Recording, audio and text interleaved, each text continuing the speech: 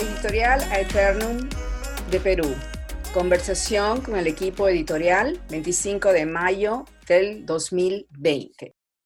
La editorial Aeternum es una editorial independiente peruana especializada en la edición, publicación y distribución de obras de literatura oscura, género que incluye terror, fantasía y ciencia ficción. Sus publicaciones se encuentran disponibles en la plataforma digital Lectu. Mi nombre es Rocío Quispe-Añoli, soy profesora de literatura latinoamericana en la Universidad Estatal de Michigan o Michigan State University en los Estados Unidos y también escribo con el nombre alternativo de Rocío Gespi. Hoy día vamos a conversar con los miembros del equipo editorial de Aeternum, Tania Huerta, Luis Bravo y Cristina Ramos. Bien. Buenas noches, ¿cómo están? Luis, Tania y Cristina. ¿Qué tal? Buenas noches. Qué bueno, qué bueno tenerlos, estar juntos para conversar no solamente de la editorial, sino de lo que nos apasiona escribir.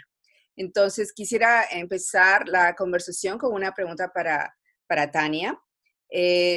Tania, si nos pudieras dar una breve presentación, una breve historia del surgimiento de Aeternum, cuándo empezó, cómo empezó, con qué fines, con qué objetivos y dónde se encuentran ahora. ¿Qué tal? Bueno, primero que nada, buenas noches y agradecerte, Rocío, ¿no? Siempre por la diferencia con nosotros, por tu tiempo. Y bueno, Aeternum nació en el 2018, en marzo del 2018. Al comienzo, la verdad, fue solamente una reunión de amigos que habíamos estado en un taller de narrativa de terror y nos interesó publicar algo, primero entre nosotros realmente como un juego, como algo ameno que hacer.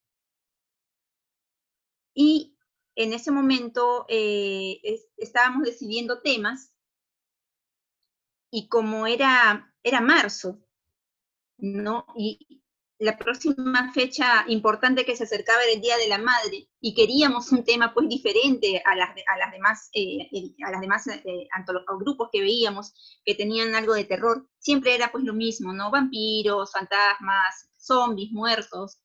Entonces dijimos, vamos a hacer la diferencia, aunque sea para que nos hagan caso, porque como éramos un grupo pues que éramos escritores todos noveles, no nos conocía nadie, entonces dijimos, aunque sea para llamar la atención y que alguien nos lea. Entonces decidimos hacer terror, pero sobre el Día de la Madre, terror con las mamás, que es un tema pues bastante diferente a lo que es terror, ¿no? Es muy amoroso, es muy dulce. Y lo cambiamos, trastocamos el Día de la Madre a historias totalmente diferentes, terroríficas, muchas de mal psicológico, algunas grotescas. Y sí, cumplimos nuestro objetivo porque llamamos mucho la atención. Y en ese momento nos dimos cuenta de que mucha gente joven nos había leído y nos pedían un segundo número, que en ese momento no lo habíamos ni siquiera pensado. Pero al ver a la gente joven interesada, dijimos, esto es una buena oportunidad para impulsar de nuevo la lectura en los chicos que últimamente pues no leen, ¿no? Acá en el Perú no hay comprensión lectora, no hay gusto ni costumbre por la lectura. Entonces vimos una oportunidad en esto, ¿no? Y aparte que era algo que nos gustaba. Y así fue que nació, ¿no? Ya con el tiempo se fueron algunas personas yéndose del grupo, fueron sumándose otras. El grupo que ahora ves de Cristina y de Luis, ¿no? Fuimos los que siempre estuvimos ahí, ¿no? Los pilares. Entonces, con el tiempo también esto ya se volvió un trabajo para nosotros, ¿no? Y no lo dejamos solamente en una revista virtual, sino que constituimos una editorial, ¿no? Tenemos varias publicaciones virtuales. Pensábamos este año empezar ya con las publicaciones físicas, pero bueno, pasó lo del COVID. Pero no importa porque de todas maneras el año que viene vamos a seguir, esto igual no nos va a parar, simplemente va a retrasar un poquito el proyecto, pero nada más. Y estamos en Lima sentados, pero gracias, ¿no?, a todo este esfuerzo, también estamos en diferentes partes, ¿no? Nos leen en toda Sudamérica, bueno, realmente en Centroamérica también, en España, en Estados Unidos, en México. Tenemos bastante seguidores en la editorial ahora. O a pesar de llevar tan poco tiempo. Sí, porque nosotros, como te digo, desde marzo del 2018 son 2 años y meses que tenemos, y para nosotros mismos ha sido sorprendente haber llegado tan rápido, ¿no? Más que nada el cariño que tenemos de los que nos leen, de los que siguen las convocatorias, de los que nos escriben, ¿no? Siempre están ahí. Por eso es que también pensamos mucho siempre en los temas que lanzamos, en tenerlos entretenidos, ¿no? Cristina lanza retos todas las semanas. Luis se preocupa siempre por tener imágenes y carátulas espectaculares para las revistas, para que la gente vea que nosotros también nos preocupamos por ellos, no solamente por la imagen de la revista, sino también porque ellos obtengan un producto de calidad, ¿no? Tanto por fuera como por dentro, ¿no? Porque también los cuentos siempre tratamos de que estén, que tengan cierto nivel, ¿no? Y que tengan los menos errores que se puedan cometer. Si bien no hay ningún libro ni revista perfecta, pero al menos hacemos lo mejor que podemos en todo este tiempo. Bien, ahora quisiera escuchar a Cristina y a Luis, y les pregunto a cada uno, empiezo con Cristina. ¿Cuál es tu rol en el equipo editorial de Aeternum, Cristina? Rocío, ¿cómo estás? Muchas gracias, antes que todo. Yo soy community manager de la revista, me dedico a las redes sociales y soy creadora de contenido, tanto del Facebook como del Instagram. También participo en lo que es selección de textos y trabajamos como editores también todos, ¿no? Bien, y Luis, ¿cuál es tu rol editorial en el proyecto? Buenas noches, Rocío. Bueno, mi rol dentro de este equipo es, bueno, tanto las carátulas como dentro de las publicaciones digitales. Por ejemplo, se podría decir que soy un diagramador y estoy siempre al tanto de que la revista y todos los aspectos gráficos se vean pues de una manera muy buena, muy bonita, y que se vea muy bien cuidados, porque eso es lo que nosotros deseamos para todos nuestros seguidores y todos los escritores que colaboran con nosotros.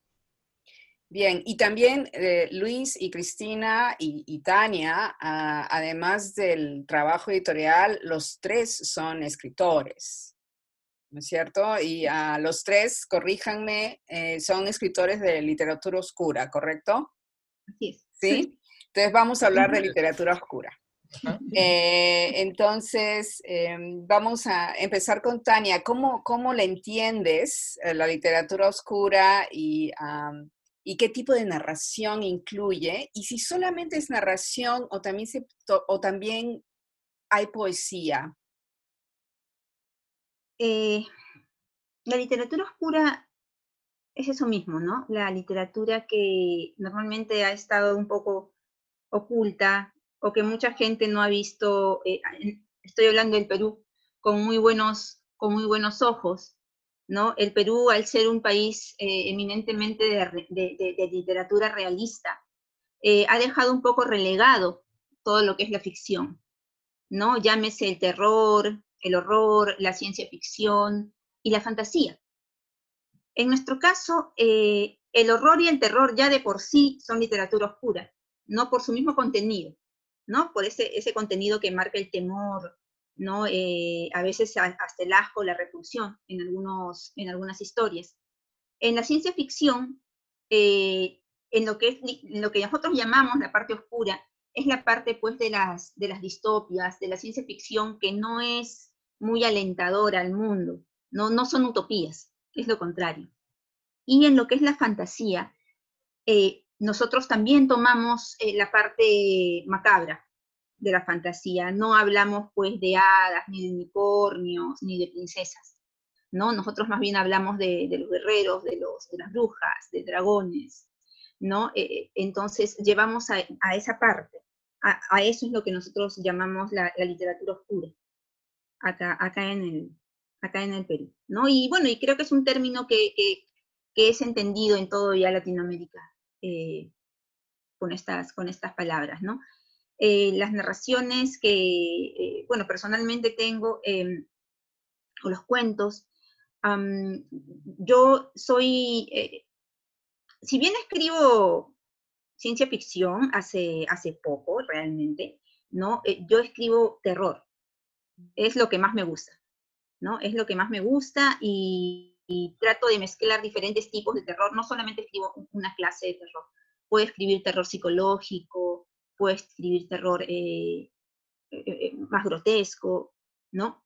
Y a lo que preguntabas, también incluye la poesía, porque hay poesía oscura también, hay poesía que toca todos estos temas, ¿no? Y es más, yo diría que hasta la poesía a veces cae más profundo, porque como la poesía es más instinto, porque para escribir poesía hay que escribirlo con sentimientos, ¿no? La narrativa como que todavía es un poco teórica, y uno arma su cuadro, y voy a hacer esto primero, después esto.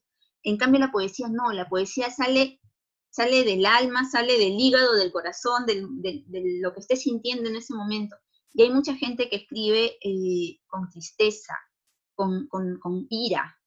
Hay mucha gente que escribe trastornada y es muy fuerte, entonces la poesía sí es oscura y mucho a veces. Así Bien, es. y Cristina, ¿cuál es tu idea de literatura oscura? Y cuéntanos brevemente de lo que tú escribes, que es oscuro. Danos algún ejemplo. Literatura oscura, como decía Tania, es la literatura que toca por lo general algunos temas inusuales y los transforma en cosas más macabras, en ideas un poco más lúgubres, ¿no? Entonces, es un tipo de literatura que, si bien es cierto, ha sido un poco relegada, pero que se viene escribiendo ya desde hace mucho tiempo atrás, hasta incluso en el Perú, ya que también encontramos, ¿no?, que hay una mujer que se llama Lesteni Larribia, que escribía cuentos fantásticos. Escribió también cuentos, por ejemplo, sobre zombies en esa época, ¿no? Entonces, nosotros tratamos de rescatar todo eso, y a eso es lo que nosotros conocemos como literatura oscura. Yo personalmente escribo terror, lo he escrito en poesía, tanto como en narrativa. Ahora me estoy dedicando más a la narrativa, porque le he encontrado como que cierto gusto un poco más agradable, ¿no? A causar esa sensación de repulsión en mis lectores. Y escribo también un poco de gore. Me gusta un poco de los temas fuertes, ya que se les puede sacudir, ¿no? Se puede decir a los lectores de una manera, ¿no? De que lo puedan amar o lo puedan odiar el texto, ¿no? Entonces, causar emociones en el lector para mí es muy importante. Y no es nada fácil tampoco crearlo con el terror, ¿no? Entonces, eso básicamente es a lo que me dedico. Bien, gracias, Cristina. Y Luis, cuéntanos de tu experiencia con la literatura oscura y de qué temas oscuros, ¿no?, que encajan en el género, escribes o has escrito.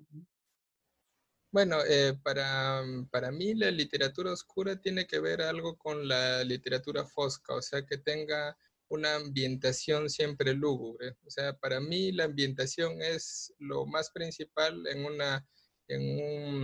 un escrito, porque si bien los aspectos narrativos son muy buenos, también el ambiente entra dentro de la psicología de la persona. Y de esta manera la persona, pues, como decía Cristina, a veces se encuentra con cosas que pues lo aterran o lo asquean de una manera tal que se le queda impregnado en la mente este relato, para bien o para mal, como se diría.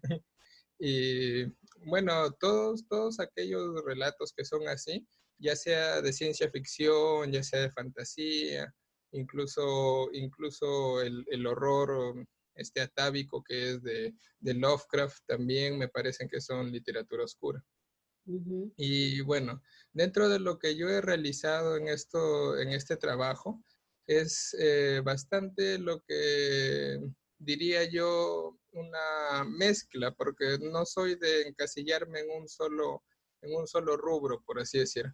Siempre mezclo tanto fantasía oscura, horror, a veces uso gore también porque me gusta, bueno, he tomado de varios autores, por ejemplo, de Clay Barker,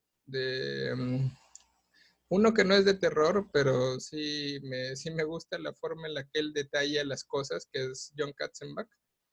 De él he aprendido mucho a narrar de una manera tal que, o sea, es activo, pero no cansa al lector toda esa acción.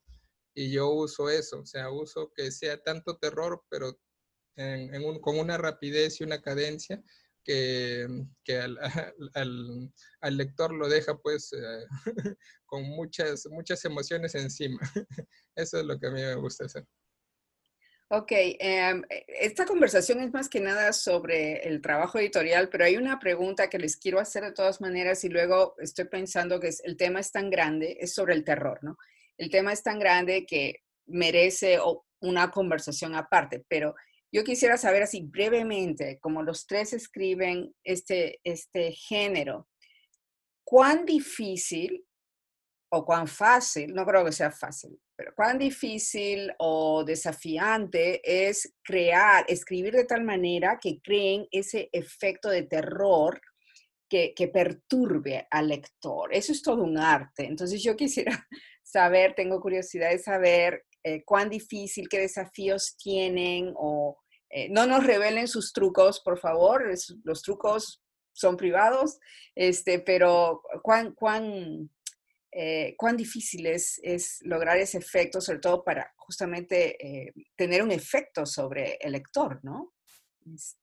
Tania, si quieres, empezamos contigo, ¿no? Claro. Bueno, causar sensación, yo creo que en cualquier género no es fácil. No es fácil que con letras, solo letras, sin una visión como en el cine, por ejemplo, sin ese sonido estridente que también te puede sorprender, solamente con letras, causes algo en una persona. No es fácil. En el terror es igual. Es difícil, especialmente ahora que los chicos, ahora la gente está tan acostumbrada a ver pues a diario cosas tan fuertes, ¿no? Y también es fácil ahora encontrar terror en televisión, en Netflix, en cualquier lugar. Ya nada les sorprende a los chicos, nada, porque todo lo ven, ¿no? El internet es una puerta abierta. Entonces, ¿con qué los sorprendes? ¿No?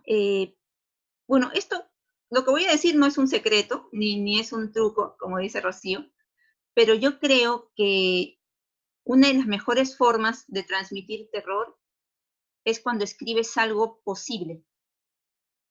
Mientras más posible sea, más terror puedes imprimir. Porque antes en las historias tenía que ser de noche, tenía que ser un pueblo vacío para que tengas miedo.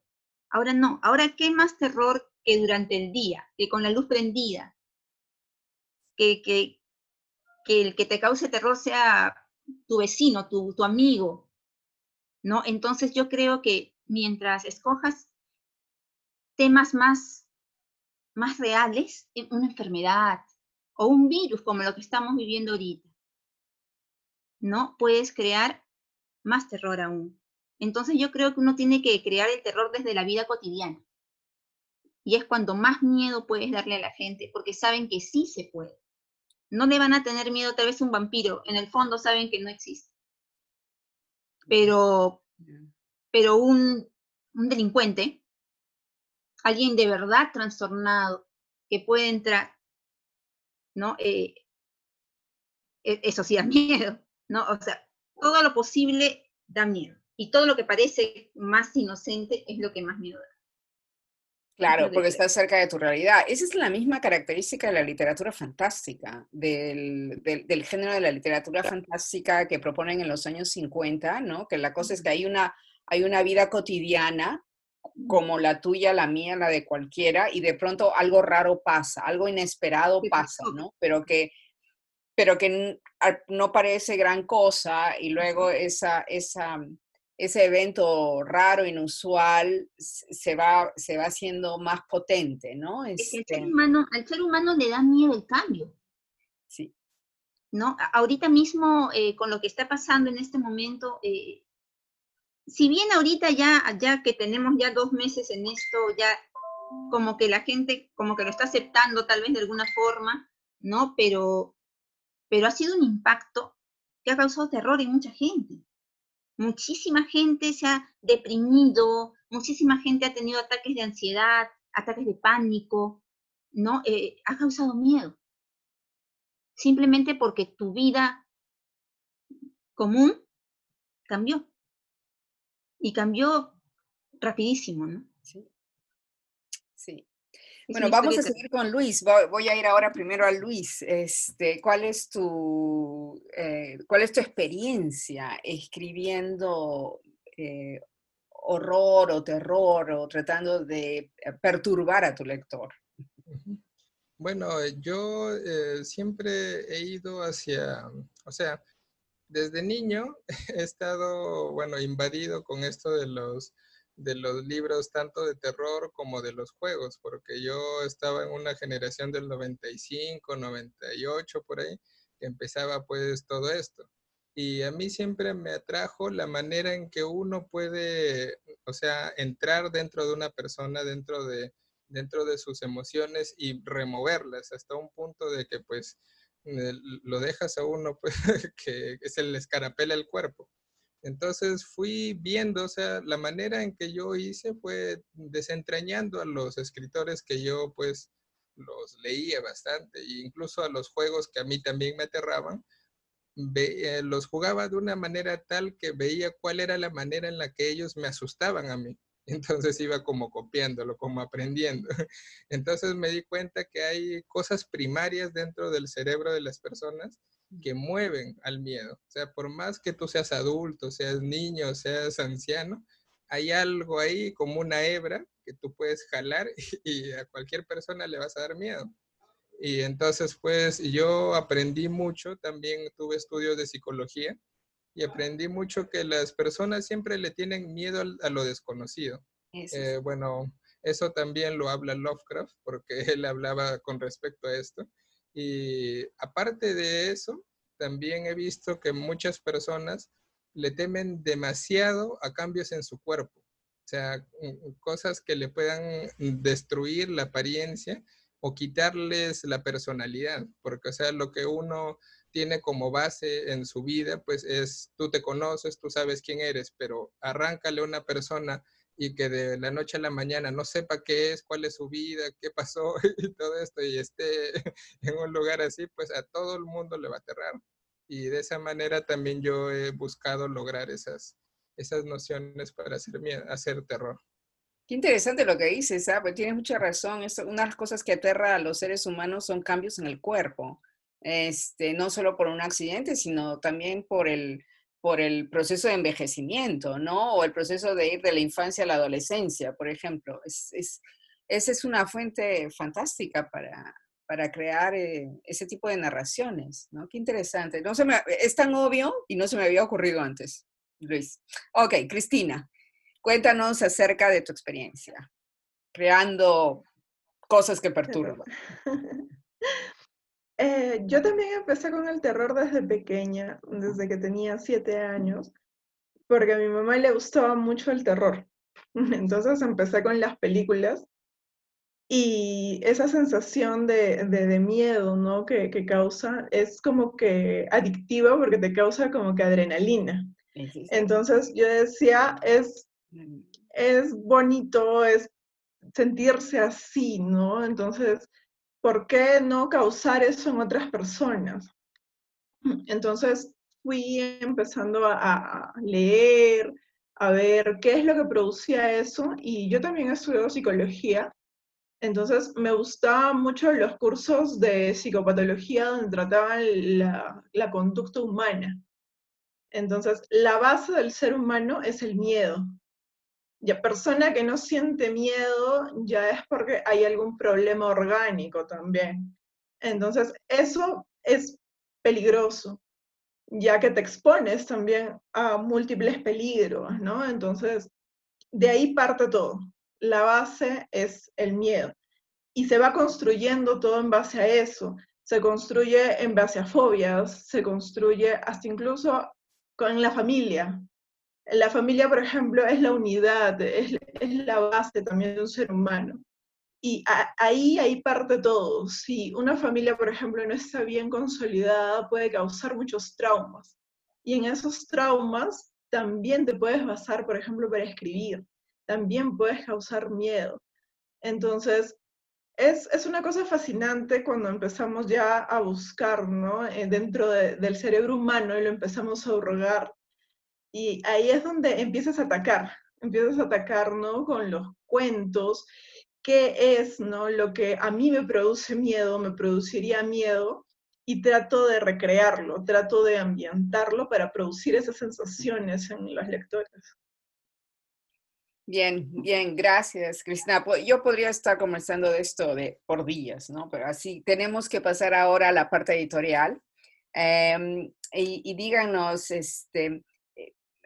Tania, ¿qué publicaciones han visto la luz en Aeternum en el tiempo que llevan y cómo se pueden conseguir leer lo que han hecho hasta ahora? Bueno, ya tenemos varias revistas, corríjame chicos, 6 Aeternums, 2 Moulin Noir, que son, las Aeternums son 5 de temas de terror, una de ciencia ficción, son 2 Moulin Noir, que son revistas de antihéroes, y tenemos una revista o un suplemento que se llama el Codex Maledictus, que es un conjunto de grimorios. ¿De qué, perdón? De grimorios. Ok, ¿qué es eso? ¿Qué es? Un grimorio. Sí. Un grimorio es una especie de, para decirlo en palabras sencillas, es una especie de manual maldito, ¿no? Por ejemplo, para hacer exorcismos se tiene un grimorio, que es una especie de manual donde te dicen desde qué oraciones vas a necesitar para el exorcismo, hasta qué es lo que qué debes de vestir, qué materiales necesitas, etc. Es un manual así paso a paso.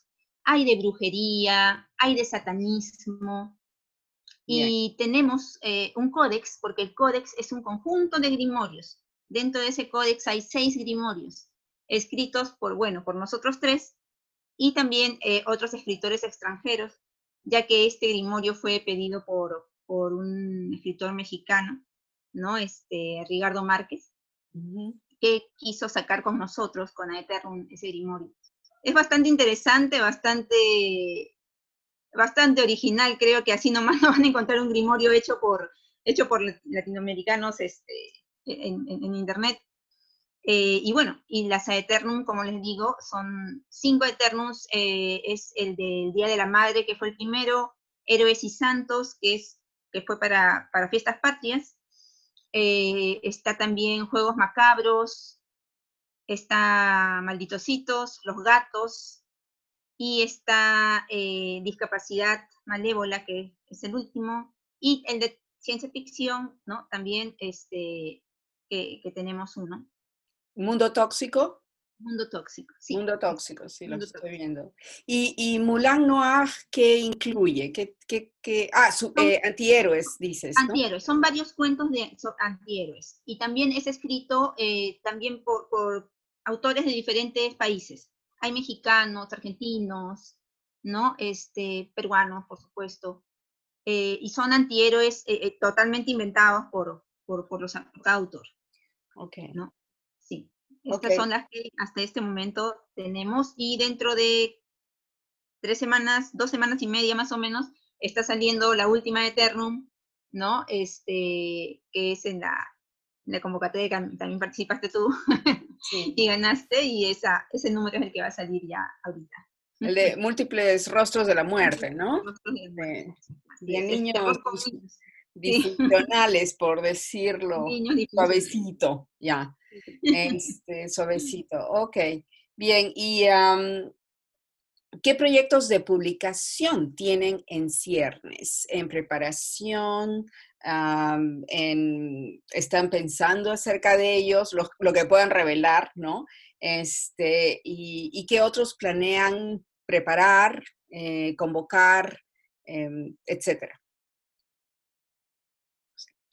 Cristina. Ya. Ya la próxima semana vamos a lanzar una convocatoria, no vamos a revelar el tema, pero sí va a estar muy interesante, así que invito a todos nuestros lectores de que estén atentos a las redes. También vamos a lanzar la revista número 3 del Moulin Noir, donde hay más antihéroes.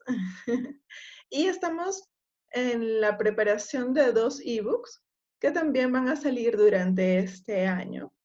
Y más la publicación de los múltiples rostros de la muerte, ¿no? Hay muchas sorpresas más que estamos viniendo preparando con mucho cariño lúgubre para todos. Ya. ¿Y los ebooks, los temas de los ebooks, los pueden compartir o también es una sorpresa? Eh, es una sorpresa, creo yo, para que les va a gustar mucho a todos los seguidores. Lo único que puedo decir es de que está preparado no solo con autores peruanos, sino también con autores extranjeros, Ujú. y que ya pronto, pronto los vamos a tener listos para que todos los puedan disfrutar. Bien, bien. ¿Algo más que quieran compartir de algún proyecto en el que, bueno, una pregunta que yo sé que se va a hacer mucho, ¿no? Yo me imagino que hay proyectos en los que trabajan por invitación, o sea, invitan a ciertos escritores a participar y hay proyectos con convocatorias abiertas, ¿no? Entonces, vamos a hablar de aquellos, ¿cuáles son los que usualmente funcionan con convocatorias abiertas de los que ustedes, de lo que ustedes producen? Por ejemplo, tienen Aeternum, ¿no? La revista, Moulin Noir, el Codex, ahorita no Codex recuerdo el Maledictus. nombre, Tania. Codex Maledictus. Ya. Codex Maledictus. Sí. ¿No? También Cristina ha mencionado ebooks, ¿no? Entonces, háblenos de aquellos que tienen o que planean tener, ¿no? Convocatorias abiertas, por lo menos el canal, porque eso es lo que mucha gente pregunta. Bueno, Rocío, nosotros también tenemos convocatorias abiertas todo estos meses con respecto a microrelatos. O sea, tenemos como para que la gente entre y nosotros podamos compartir sus trabajos, que nos compartan sus microrelatos, nosotros les damos una imagen, un tema, y ellos mediante eso hacen su microrelato y el mejor nosotros lo publicamos con el nombre y todo del autor. Hay también veces en que hacemos convocatorias con otros compañeros editoriales que ellos hacen los cuentos ganadores en audiorelatos. También hemos tenido esas convocatorias y próximamente también vamos a estar haciendo eso. Inclusive, como estamos ahora todavía viendo cómo está cambiando este panorama mundial, el movimiento de las editoriales. estamos viendo más apostar por lo audiovisual. Y por eso en estos meses vamos a estar viendo también maneras de cómo hacer convocatorias para que se mueva este medio audiovisual como YouTube, como todas estas redes. Bien. Ahora, otra pregunta también a ustedes como editores, en lo que llevan trabajando en Aeternum, con Aeternum, ¿cuáles son los desafíos que han encontrado como editores? Tania, empezamos contigo. Los desafíos como editores. Bueno, creo que todos sabemos que en el Perú no es fácil estar metido en el mundo de los libros, ¿no? No, el peruano no es un lector apasionado. Si bien hay un grupo, y me alegro, creo que cada vez mayor, que está leyendo, pero no es no es como en Europa, ¿no? Que ahí leen y tienen esa costumbre de comprar, ¿no? Acá no, acá hay que hacer mucho esfuerzo para que los libros que tú edites tengan visualización, ¿no? Ante los lectores peruanos, ¿no? Y tengan la calidad de competir también, ¿no? Las editoriales, pues, aparte, las editoriales independientes como la nuestra, no tenemos, pues, una subvención del gobierno o algo por el estilo. Yo creo que eso es, lamentablemente, el mayor desafío, ¿no? Es monetario, ¿no? Para todas las editoriales independientes. Tenemos que costearnos, lo que necesitamos, tenemos que costearnos materiales, tenemos que costearnos las ferias, si es que vamos a ferias, las publicaciones mismas, ¿no? Y hay que buscar, ¿no? Y hay que hacer el esfuerzo. Esto es más amor al arte realmente, ¿no? Es amor a los libros, respeto a los lectores y a los autores. Es más eso que acá, pues, no puedes vivir de una editorial independiente, al menos pequeña, ¿no? No puedes pensar que te vas a hacer millonario, ¿no? O algo por el estilo, ¿no? Si bien, pues, todos soñamos con tener títulos que trasciendan, ¿no? Pero como te digo, no es nada fácil acá, no es nada fácil, ¿no? Yo creo que ahorita al menos es el mayor reto, porque autores tenemos, calidad tenemos. La cosa y lo importante es darles la oportunidad a todos, ¿no? Y buscar a esos nuevos valores y seguir apoyando a los que ya están, ¿no? Y eso también creo que es un esfuerzo editorial, porque hasta hace unos años no existían estas convocatorias abiertas, no existía forma de que la gente que quería escribir encontrara un nicho donde escribir, ¿no? Antes había muchos chicos, chicas, personas que tenían el talento, pero decían, ¿y ahora dónde voy con esto? ¿No? Si no soy un escritor de renombre, nadie me hace caso. Pero ahora sí, ahora por lo que tenemos estas plataformas, por lo que tenemos estas facilidades de llegar a la gente y de convocar, es que también tenemos esa oportunidad de brindarle a los autores también las redes para hacerse conocidos, ¿no? Como te digo, tal vez no ganando, pero sí ayudando a la gente a difundir su arte, ¿no? Bien. Creo que eso es lo más difícil en lo que es este mundo. Sí, sí. Cristina, Luis, ¿quisieran añadir algo a eso sobre lo que ustedes han encontrado que es difícil en el quehacer editorial? Sí, es un camino complicado, más como decía Tania, porque nosotros no recibimos ningún tipo de apoyo de lo que son nuestras autoridades, en este caso el gobierno, ¿no? Tampoco tenemos una ley del libro que nos apoye, ¿no? En que respaldarnos. Entonces, más que nada, el trabajo es bastante arduo para la promoción de la literatura en sí, ¿no? Estamos convencidos de que sí se puede todavía crear un grupo de lectores mucho más amplio, ya que nos basamos también en la juventud. Nosotros le hemos dado oportunidad a jóvenes escritores que tienen mucho talento, que de repente en otros lados no se le han abierto las puertas. Entonces, más que nada es lo que a nosotros de repente nos hubiera gustado, ¿no? Nos hubiera gustado de que pase con nosotros. Entonces, queremos hacer eso con Aeternum. Queremos difundir, promover, pero sí, es un camino bastante complicado, que día a día estamos batallando con todo. Bien. Luis, ¿algo que quieras añadir?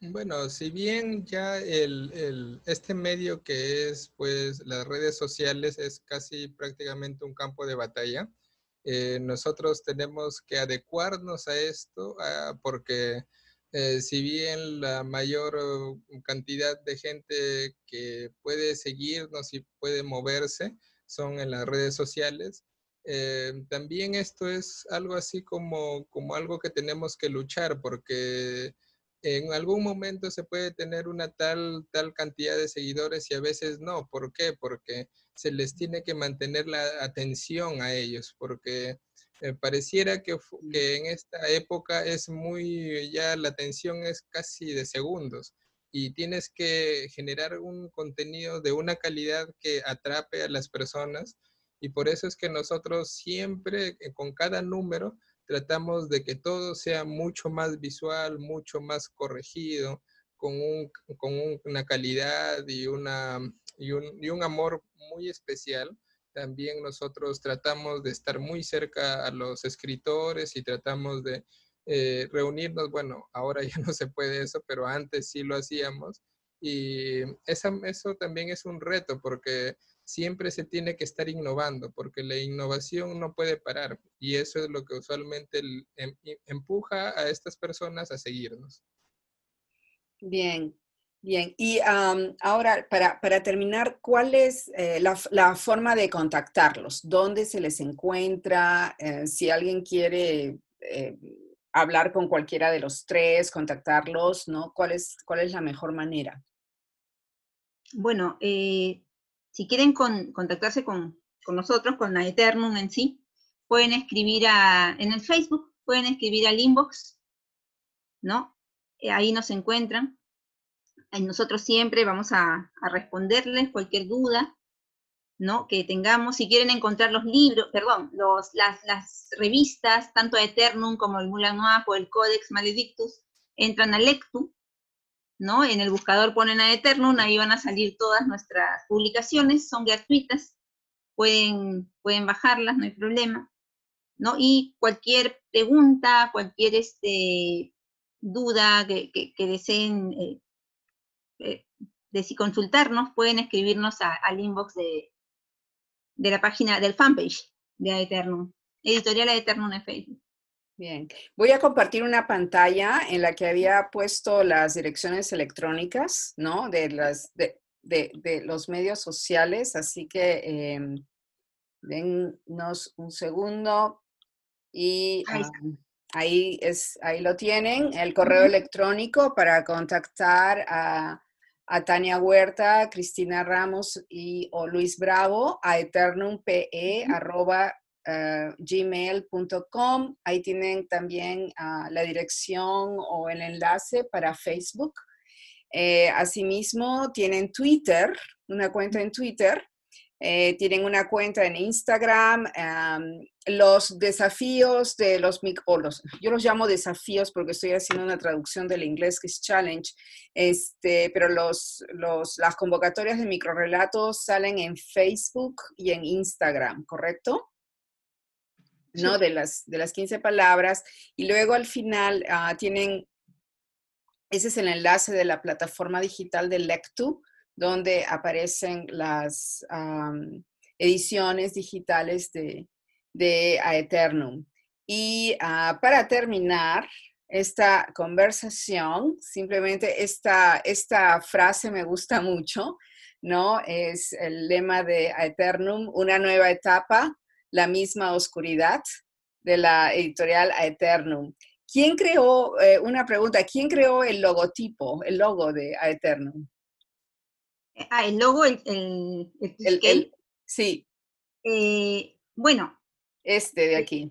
Sí, bueno, lo que contratamos un diseñador para que hiciera el logo, pero le dimos la idea del tristel. O sea, ya teníamos ya esta idea del tristel y queríamos que se viera antiguo, que se viera como un sello, ¿no? Como un sello en cera. Le explicamos y nos presentó diferentes diseños, pero este fue el elegido, ¿no? Nos gustó mucho. Ahí que le dimos un poquito de trabajo al diseñador, porque le decíamos, más oscuro, más claro, ponle sombra acá. Y estuvimos fastidiándolo duro, pero bueno, hasta que quedó como quisimos.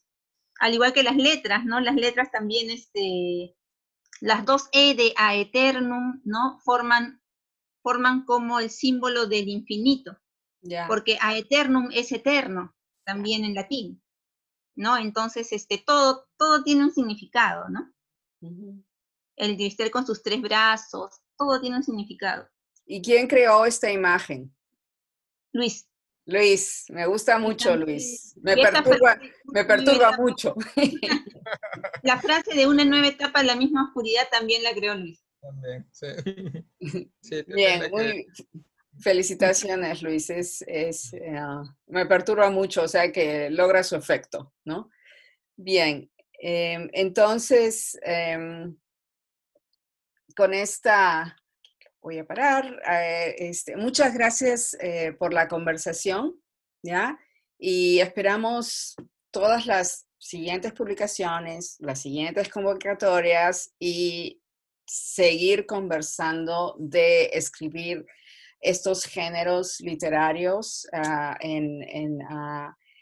por ustedes y por el grupo que dirigen y el grupo a quienes ustedes están abriendo las puertas. Muchas gracias. Muchas gracias. Rocío, gracias a ti. Gracias a ti por tu tiempo y por la atención que nos das.